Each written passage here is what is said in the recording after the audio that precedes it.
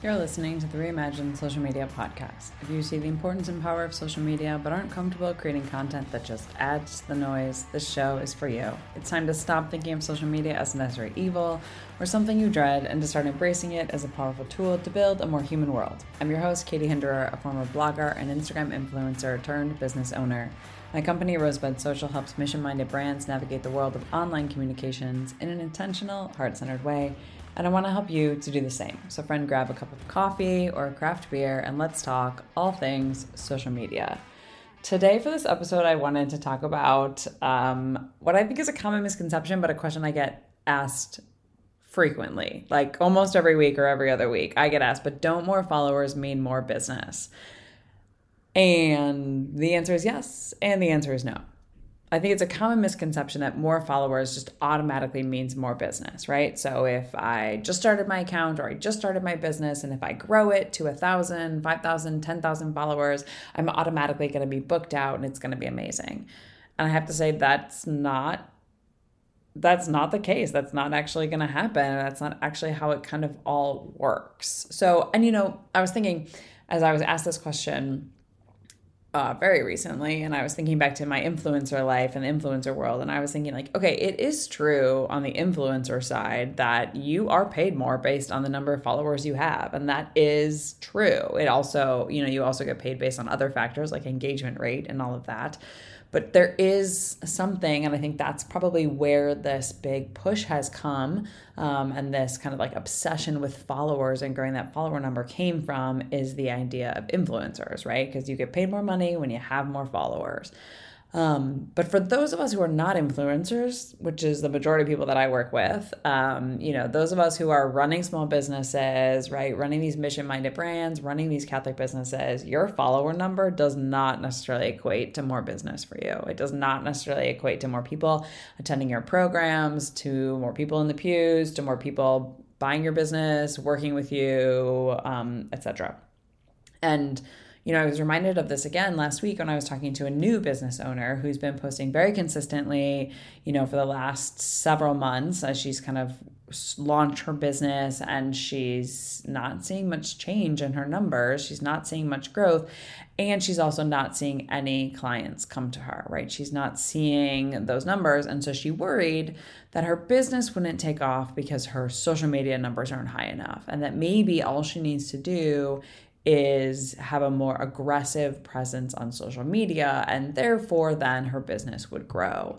And, when I was talking to her, I said, listen, like that's a misunderstanding of how social media works. And I think that's also a misunderstanding of what it can do for you and what it can't do for you as a business. If you are on social media and that is your sole way of finding new clients, if that's your sole way of reaching people, I think you're missing an opportunity. I think there are so many other ways that you can do that. So that's one conversation I had, that I was like, listen, you need to stop obsessing over the follower number, and you need to work at growing your business.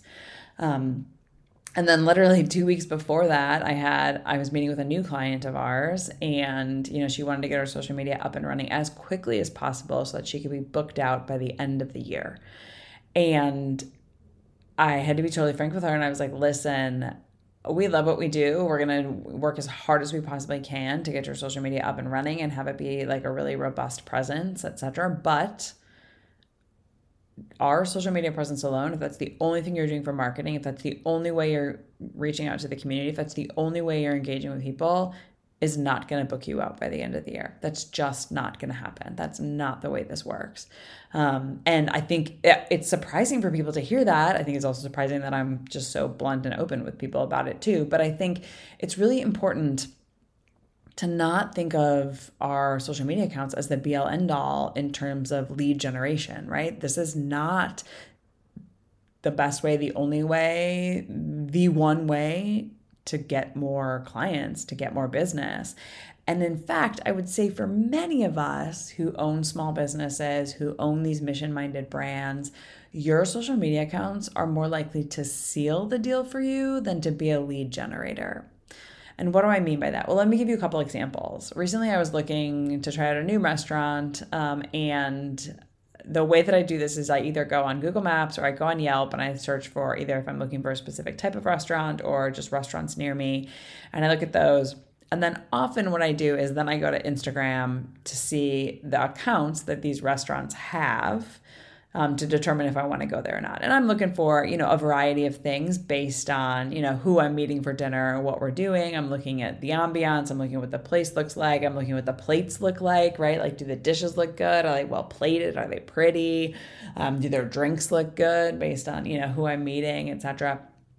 And 9 times out of 10, I pick a restaurant based on kind of the pictures that are provided on their social media accounts or maybe on their Yelp reviews, because that's what I want to see. That's how I'm going to decide, right? So just showing up there, I'm not searching on Instagram. I'm not finding things on Instagram that I didn't find elsewhere first, but it is helping seal the deal and making me determine which restaurant I want to go to. The same happened as I was kind of apartment hunting here in St. Louis. I specifically did not look at places that had no social media presence. I know that's super social media snobby. I don't know what you call that, but this is my business. This is my profession. And so I'm always intrigued and I'm always interested to see what people do with their social media and how they use it. And I will say, I was shocked to see that, gosh, all apartment complexes, nearly all of them, I don't want to say all because that's such a blanket statement, but nearly all of the apartment complexes I looked at had horrible social media presence. All of them, I was like, oh, I could help. But the ones that had no social media presence at all, I was like, oh no, I'm not staying there. Like, if they don't even have an Instagram account, if they didn't even get a Facebook account or anything like that, like, I'm not interested in staying there because clearly they're a little old school. They're a little behind the times. And so did I pick the apartment that I'm in now solely based on that? No, of course not. However, did it make a big difference in the apartments that I initially even looked at? Yeah. So it was, for me, very much a way to quickly eliminate the ones that were not going to be a good fit for me and for what I was looking for.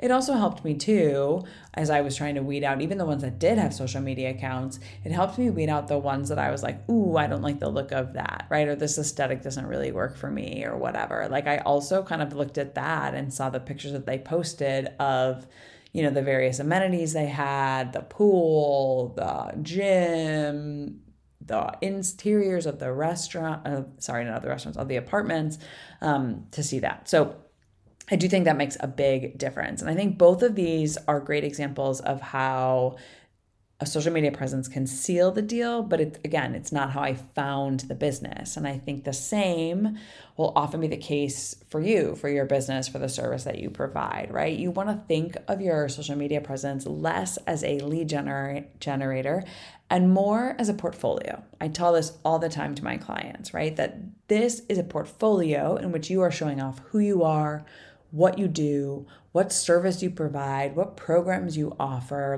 what you can give the person who shows up and is interested in your goods or your services, right?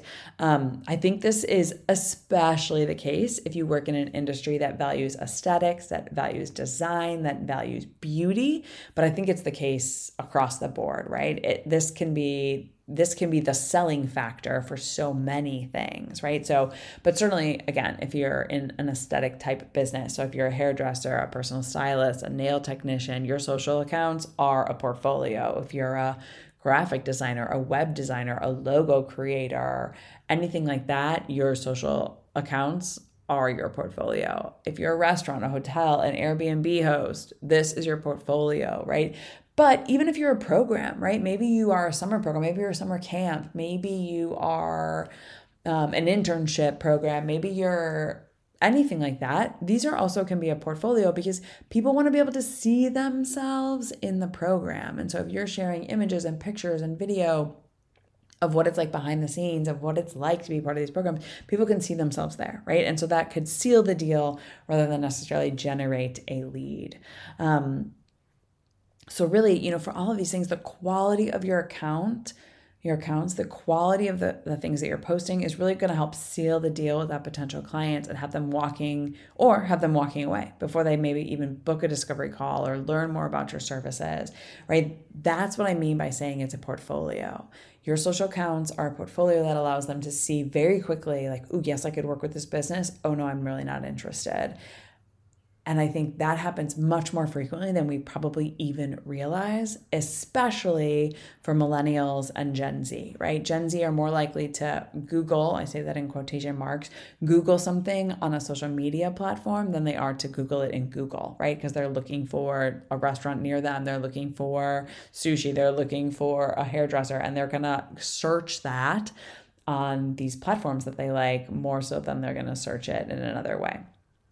And once they're searching it, they might be drawn to your post and convinced to keep looking at your stuff or to keep looking elsewhere. And that's how you want to think of your social media accounts, especially when you're small and you're growing and you're just kind of starting out.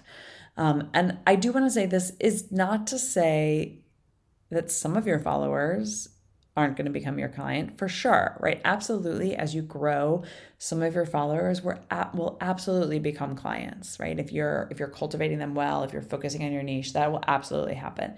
Some of your followers may never be clients of yours, but they may refer you to a future client. That's also awesome. And that also is great. And in that sense, it is kind of a lead generator for you. So I don't want to say that followers do not equate to new business at all, but I don't think it's as linear as all of that. It's not just an automatic, the more followers I have, the more business I'm going to have. That is not actually the case for a great many of businesses. So I would say, rather than obsessing over your numbers and growing them as quickly as possible, you want to focus on creating meaningful relationships online with the people who are in your niche, with the people who are in your field. That will take you and your business a lot further than just trying to grow your follower number at a rapid pace. And that's going to be much more sustainable for your business. It's going to do much greater things for your business, really creating these meaningful relationships, than just trying to arbitrarily grow a specific number because you think that's what is needed for your business. So I hope that helps. I hope that really answers that question of, don't more followers just mean more business? And the answer is yes, but no.